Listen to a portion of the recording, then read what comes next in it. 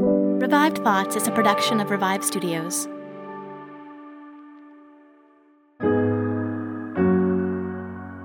This is Troy and Joel, and you're listening to Revive Thoughts.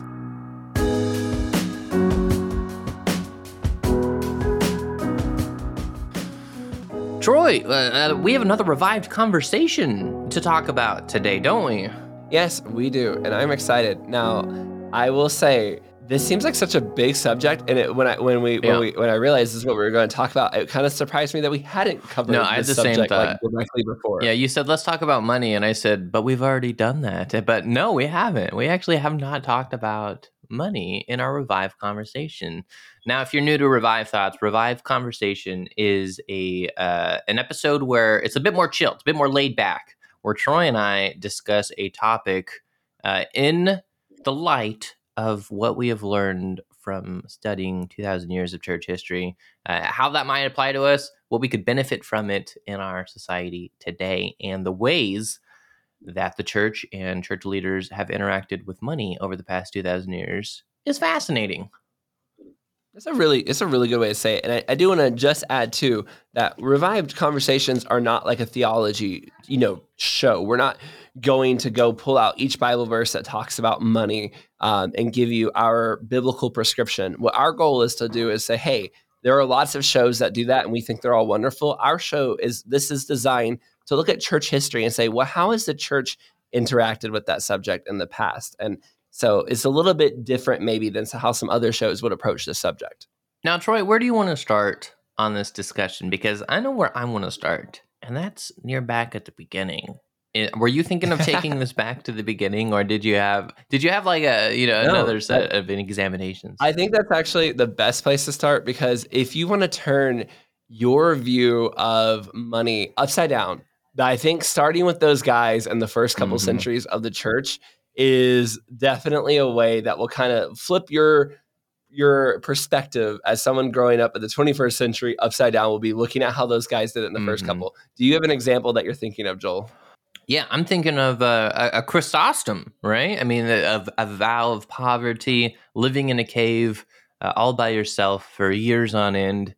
I find it, and lots of the people that we cover that were from those second, third century church leaders, I do find it real interesting that, like, once people in the church settled into having to find an identity, once Jesus hasn't come back, all the apostles dead, all the apostles' apprentices are dead, the church has to be something. What is the identity of the church?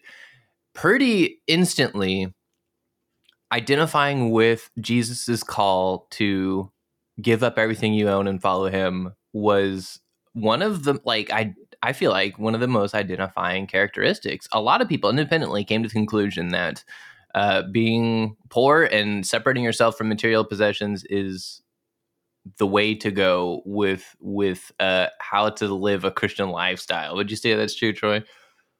Yeah, I would. For those of you who haven't listened to our episode on Chrysostom yet, Chrysostom was one of, not the only one, but one of multiple monks who was usually from a pretty wealthy background, highly educated, and then he gave up everything he owned. And Chrysostom was so trying to separate himself from worldly trappings that he moved out to a cave where he literally was going to just live in a cave. And he was like, I'm going to be by myself. I want to be by myself with me and just God. And we may look at that and go, that is extreme, right? And that's not even, I told this story to some students one time, and they were like, but that doesn't seem like we're supposed to share the gospel, right? I'm with you. However, I also admire their dedication. The irony is, in his attempt to get away and live in a cave, so many people flocked to that cave and joined him, and he built basically a whole following there, because they were like, anybody holy enough to give up their lives and live in a cave must be a holy guy. He ended up, of course, maybe not of course, but as you might suspect, living in a cave. He did eventually get sick. He almost died. His followers took him out of the cave. And then everyone was so impressed that he was willing to basically die to be close to God that he ended up becoming one of the main bishops of one of the biggest cities in the world, which was about as far opposite of what his original goal was in my mind. And then people were surprised when this guy Chrysostom started preaching, and he was preaching against the rich and preaching against being trapped by the things of this world. And they were like, hey, wait a second, can't you preach things we like? And I just think that's so funny because I'm like, you pulled this guy out of a cave. Like, what did you expect him to say when you got him in front of the pulpit? He's not the only one. Basil and Gregory of Nazianzus and so many others are the same way, where they looked at the trappings of this world as distractions, as things that could harm you, and as things that were meant to keep you from following God. And I think it's easy for me and others to react and go, look, they just weren't appreciating the blessings that they have. They weren't understanding that everything is a gift from God, if used properly and those kinds of things. But stop. If you just stop and reflect for a moment and be honest with yourself, are the things that make you comfortable sometimes a distraction from God? If we're honest, I think it's true that sometimes we do this, right? Maybe it's just me, but I definitely know that my phone and even my comfortable bed and all the food that I enjoy on a regular basis, and all these things can keep me so focused on enjoying my day to day that I don't spend time truly with God. I certainly don't fast all day in a cave like some of these guys used to do. And obviously, I feel like just the society, the worldview back then was a little bit different. Even when amongst secular communities, there was still an essence of a spiritual realm and a material realm, and the material realm was seemed to be inferior to the spiritual realm. Like, it was one of those things to where materialism is not as good. Christianity aside, that was something that was a part of their society back then, which isn't a part of our society now in the slightest. I think it was interesting you talked about your students saying that, like, you shouldn't be isolated because you need to be around people. And I feel like, and that's certainly a movement we also see in church history is, coming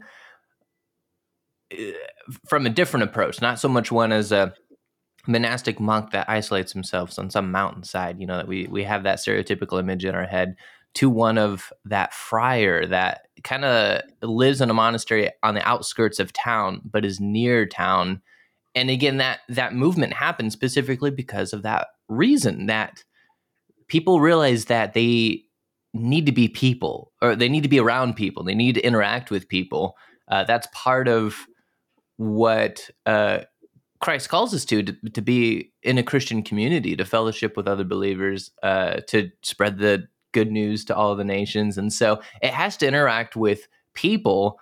But I also feel like that's where you end up having to formulate some materialism into your life, right? Like, there has to be some conveniences when it comes to travel or transportation or housing larger groups of people, things like this, that the creature comforts get introduced at that point, and those cost money. And of course, they were able to fund those endeavors in monasteries in that way. I don't know. What is your thoughts on, does being a Christian directly involved with groups of people require a less monastic thought process and more of an emphasis on material goods, or do you think that's hodgepodge? So I think the answer to that might be what kind of the solution that I think some of those later monks and kind of monastic livers figured out. Anyway, the people who were living that monastic lifestyle figured out, which is, I am not supposed to live in a cave, maybe. Although, again, I really do appreciate their commitment. And they, of course, yes, obviously today we're not prescribing go live in a cave, but I appreciate what they were trying to do. I think, though, that they missed the part where I should just be giving it to the poor. And like what those later guys did as they kind of lived on that hillside was, I'm going to be giving away to the poor. But if you are giving away to the poor, you do also need to be able to, have it to give it, in a sense. And that doesn't mean you should be working and living just how can I make money, but how am I keeping my lifestyle in a way that I am constantly giving to those who are in need around me. And that doesn't always mean just I'm dropping a check off at a charity somewhere, although that might be good too, but also just literally the people taking care of the people around you. That monk in the village, he knew if he was doing a good job, he knew who needed extra blankets when the cold season came. When Christmas came, what kids are going to be the least likely to have any toys or money, and how can I get them to that? We talked about that in our St. Nicholas episode. That's the kind of lifestyle I think that is a little bit better served. It's not that you're just giving up all your money and living this world completely isolated from everyone else so that you can commune with God. Again, it was very popular at that time, but more just like, how can I be giving? My hands are open to give what I have to the poor. And that way, I think, I don't know, does that make sense, Joe? Like, I think that's the better solution that a later monk kind of people figured out. Like, we were going too far in the one end of it. But they were also really good at calling out the rich. And that's something I think that we need to like emphasize on, because you go listen, the sermon that we had the most feedback from in our earliest days was not a Jonathan Edwards sermon. It was not a Charles Spurgeon sermon. It was not, Dietrich Bonhoeffer's Overcoming Fear might have been it. But the second one was a sermon from Basil called To the Rich. And I didn't expect this to have any feedback. But this guy, Basil had given up what he owned to the poor. He was taking care of people. And he gave a sermon calling out the rich people in his congregation, basically saying, you guys do not give to the poor. You live for right now. You hope that your inheritances will save you, but death is a better giver than you, because at least death makes you give up your money. And it just brutalizes his people on how they spend their money. And yet we had a lot of people, including myself, and I read the sermon for the first time going, ouch, that's me. I see myself in the reflection of those rich people that Basil was talking to. Over and over again, those monks lived a life where they clearly rejected material things, and that gave them the authority to call out the people around them. Nobody could say to those guys, hey, you're just saying that because you have a nice fancy private jet, like we might say to some of the people alive today. You couldn't say that to those guys, because they would literally walk in with robes, hardly any clothes, they're half starved from fasting, and then they would turn around and tell you, you're living for today's gain. And there was no argument. You had to look at them and go, yeah, you're right, I am. And I do think that that is something we can learn from them, that we should be living lifestyles that where if we call out the rich, or we as Christians say, hey, our congregations need to be congregations of giving and sacrifice that genuinely helps our communities in the way that Christ has called us to. We need to be as foolproof, as trustworthy as those ministers were. I can't help but think of the moment, and this is actually in Scripture, when they're kind of reviewing Paul and his ministry, right? They bring him to Jerusalem. They're kind of talking to him, trying to figure out this whole thing with the Gentiles. And they're kind of like, look, we're going to write a couple rules, don't sacrifice meat to idols and stuff like that. And also, not sacrifice meat, but don't eat this idol stuff. Don't eat blood.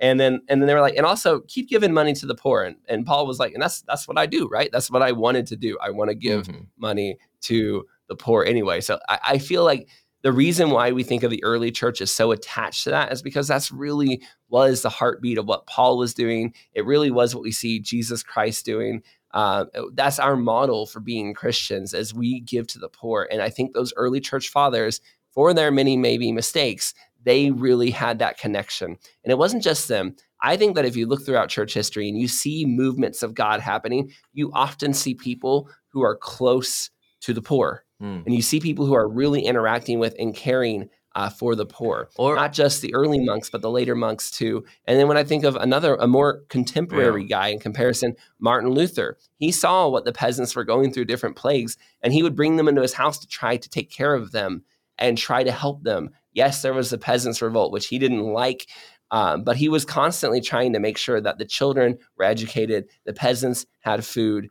There was just a heart behind it that was adjacent to the Reformation. And I think also it's really hard to separate a movement of God's people. A movement of the church is also going to care about the poor.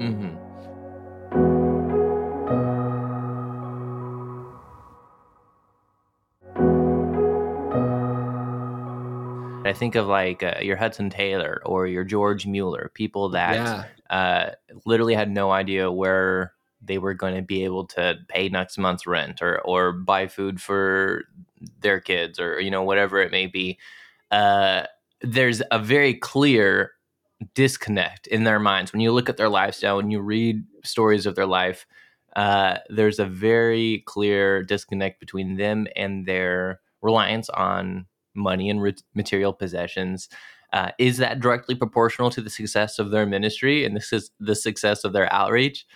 Maybe. I mean, I think you can make a pretty good correlation there. How many people do we have on Revive Thoughts that are like busting at the seams rich?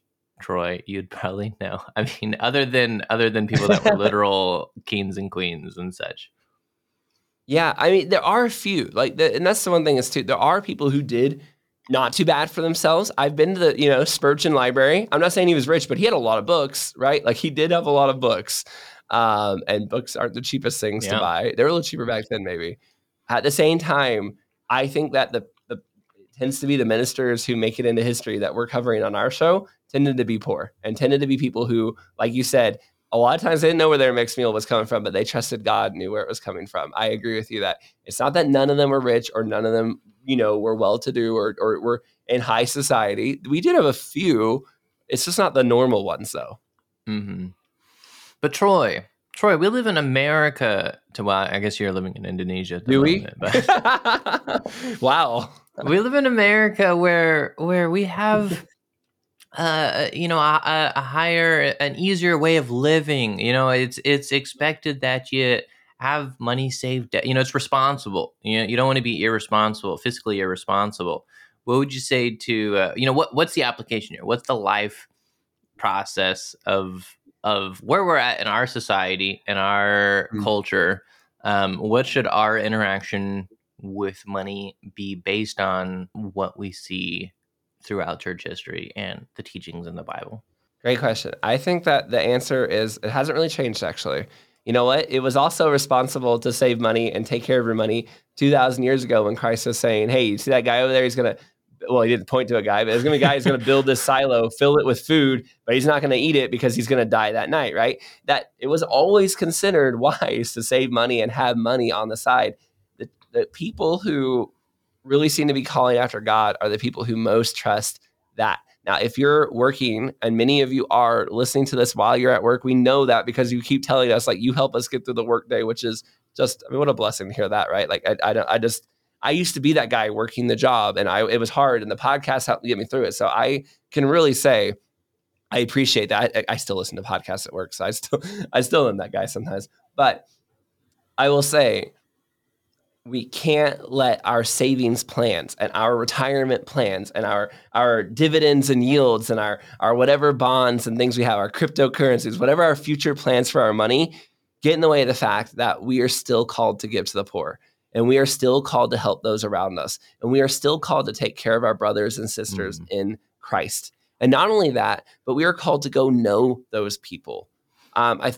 Andrew Murray, not Andrew Murray, although he was also good at this, but I think Andrew Benar and Robert McChain and some of those guys were young ministers. And when they were in like college, basically learning to be ministers, their professor would take them to the poorest part of town and be like, get to know these people, talk to them, share the gospel with them, share soup with them, eat with them, know them.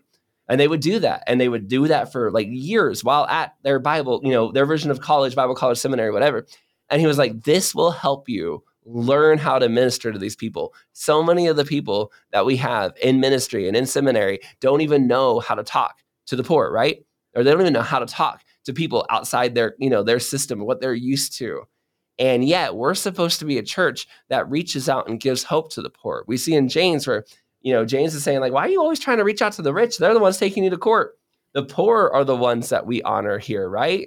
And it's not that we hate the rich. This is not like, we're not, this podcast isn't going to end with work, Christians of the world unite, workers, nothing like that. But it's just making that point. Like the world is going to tell you to pursue fame and riches. We of Christ pursue humbleness and the poor. We go after them and find them and love on them where they're at.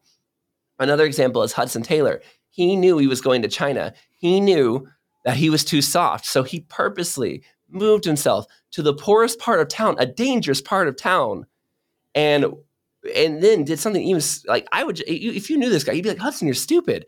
But he refused. He made a bet with God, basically, like, God, I will never ask for my paycheck. I will always trust you to give it to me. The guy he worked for would sometimes forget to pay him. And so he would go extra days between paychecks with no money, no food, just a little bit of like oatmeal, basically, even in this really rough part of town where it wasn't safe. And he would just sit there and be like, God, put it on his heart. I need this money. It was very difficult. And yet he eventually moved to China and would have to live in the middle of nowhere. And that patience that he learned at that, dockside town was what encouraged him and helped him when he moved to those poorer parts of China. And you may be listening and going, okay, but I'm not moving to the poor parts of China. Sure. But we as the church, the mission hasn't changed. We should still treat money that same way of just going, I trust God with it. No matter what my retirement and savings is, I feel, very strongly that we need to be giving at a level where it it affects us. C.S. Lewis said, I don't know the exact number of how much we give, but it should hurt. And I think that's a really accurate way to say it. People should be able to tell that with our giving, we trust in Christ, because it wouldn't make sense for us to live the way we do if we didn't. Yeah, I like that example of Hudson Taylor almost kind of learning life lessons, learning how to exercise his faith in preparation for what God knew would be his future, learn to rely on the Lord ahead of time in this way, so that in the future, when God puts him there in these parts of China, that's already part of his worldview. That's already part of his understanding of how God works. And I feel like that's something that we don't get as much. There's aspects to our worldview and to our the way we exercise our faith that many of us don't ever see. And I'm talking to myself, included in that as well. I've never needed anything. I've never wanted for anything. I've always had money to buy whatever I needed. And I enjoy my material possessions. The Lord's working on them. I mean, even just talking about this conversation, I mean, the Lord, it's always been an aspect of my life of a connection to material things. It's something that we, as a society, definitely use to find satisfaction and fulfillment in, and it takes the place of God in that. And I think that's evident when you look at what was so prevalent in the first, 500-600 years of the church. That was one of the main identifying features of many devout independent believers back then. And yet it's largely absent from modern Christianity as far as, when you think of all your big names, none of them prioritize that way of thinking like they did back then. And is that a bad thing? Are we worse for it, I guess, is the thought experiment. I think we definitely have something to learn for it. I think when we look at history and we see just how many times the great, wonderful Christians of history give up everything to live on that level for God and say, I'm going to be faithful. Even if you don't go tomorrow and say, I'm a lawyer, but I'm giving up the law firm and I'm going to, go be a well digger in somewhere. Okay. Yeah. Maybe that's not going to be what everybody does, but it certainly, I think, challenges each of us to recognize and realize my finances are ultimately God's finances. He is sovereign over what I need. And I need to stop living like, if I don't invest in this, retirement account here, and I don't keep my savings plush over here, and I don't, give my child every single possible tool they need to succeed because I didn't spend all that money and maybe go into a little credit card debt to get it, but it's good because it helps my child, or whatever these things are that drive us, and recognizing that like we put our trust in God. I just thought of it. As we were talking right now, I just kind of thought of an interesting story. I did not go into this with any kind of plan to tell the story, but I think it's really relevant too. There's another cool story here. It's not about Charles Spurgeon, but it's about his wife, Susanna. And Susanna had this dream, and we talked about this on our most recent episode by Spurgeon. I think it was a while ago, where she had this dream basically that she wanted to get this book that Spurgeon wrote into the hands of young ministers. She really thought it was really good. And she was like, I think every young minister should have this book. And he was kind of like, well, if you think that, you should go make it happen, right? Now, she could have gone to Charles and said, can I borrow some money and buy some books and get it out there? Or she could have gone to the church and said, hey guys, doing this for Charles or whatever. But she didn't. She used her own money to buy some of those books and start giving them out. And then when people saw what she was doing, she said, hey, I'm starting my own charity, my own fund. Yes, it's for my husband's book, but I'm giving these books out. You know what I'm saying? Like, we're not doing this to make money. This isn't some scheme here. The whole point of this is I'm going to take my money. She was a wife and homemaker, but she ended up setting up a book fund that I think by the end of her life, I don't want to say it was 1 million books, but it was something like 100 or 200,000 books got into the hands of ministers specifically who needed good theological training. That is the kind of faithful outreach where you're looking at money and saying, I know that God is going to do something with this. It's going to be outside myself. She didn't get any benefit from that. It wasn't like they lined their pocketbooks with that. No, Charles and Susanna didn't benefit from that, but they didn't look at money as an obstacle to doing something great for God. They looked at it as an opportunity to give my money and see where God would really take that. And I think that there's a lot of us who who have plans. Maybe you have a ministry. Maybe you want to start, you're planning to start a church, or you're wanting to go out on missions, or you have these ideas, and then you look at the money and you go, I just don't, I would love to, but the money's not there. And that's kind of where the conversation stops, where we often go, well, the fiscal man, if he doesn't have the money, then he needs to stop. It's not in the will. And I think that Susanna is that challenge where it's like, well, why don't you start with what you have and see what happens next? Maybe you're right. Maybe you don't make it all the way, but sometimes you do. And sometimes you end up doing some amazing things for God because you surrendered, that aspect of it. And you didn't let finances and money hold you back from doing what Christ had called you to do. Yeah, I feel like the surrender, that is the root of the conversation, right? Because I feel like what it really comes down to is our desire to have control. We are people that have been programmed to want to be able to control everything, to want to be able to have things within our power to adjust or adapt or change or modify if we need to. And that takes money to be able to do that. And so to give up your control in many ways is to give up the money it would take to do that type of control in our own lives. And that is in contrast to a life of surrenderment, right? If we're surrendered over to the Lord, that way of thinking should not be what rules us, what guides us, what is our, deciding factor should not be one of our own self-powered control over our own lives, but rather of whatever the Lord wants. And not to say, all these decisions I think should be consulted in prayer, with the Lord. And I think the Lord very realistically might say, hey, hold on to the money. You're going to need it for an emergency down the road or something like that. I think He'll make it clear to you, but you won't know that unless you're in step with the Spirit, unless you're surrendered to the Spirit. And if the Spirit's calling you to be selfless and give towards a specific thing, I think you should follow those calls. Amen. I think one final thought I would say about money is kind of goes back to our original thought. These guys who were giving up all they had and truly showing their faith by their works. I see a lot of people, a lot of Christians who what I see is a lot of people are scared to take any kind of a step down. Right. Whether you're climbing the corporate ladder or you're the pastor of a big church or whatever, a lot of times we'll see somebody who's like, I'm kind of wrestling with this call to be the pastor of a rural church next, or I'm kind of wrestling with this call to actually relocate my family over here and step back from the family business or whatever these things are. And there's this drive in all of us to go, no, don't step back. Don't slow down. Don't keep going forward. Like you need that monetary success for that happy retirement and for all those things. And when we see people suddenly go, I know it's crazy, but God is calling me to a life overseas, or I know it's weird, but I think God is actually calling me to leave this church to go help out this struggling other church and stuff like that. And there's just kind of this, you're going to do what? Don't you know?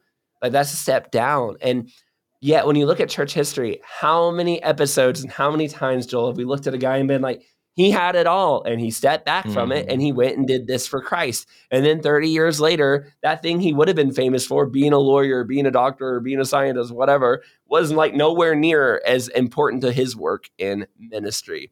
And I just think that's, you know what? Somebody might be taking, quote unquote, in this world's eyes, a step down.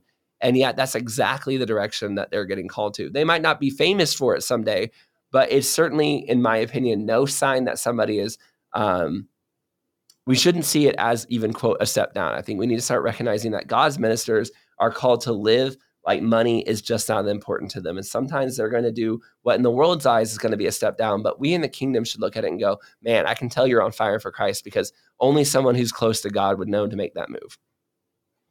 All right. I think that is going to do it for today's episode of Revived Conversations. Let us know your thoughts, revivedthoughts@gmail.com. You can email in with anything you're thinking about. If you also have an idea for a new episode of Revived Conversation, a suggestion for a conversation topic, write in, let us know that as well. We love chatting about this stuff, brainstorming about it, and seeing how people from church history can affect the way that we think about life now. This is Troy and Joel, and this is Revived Thoughts.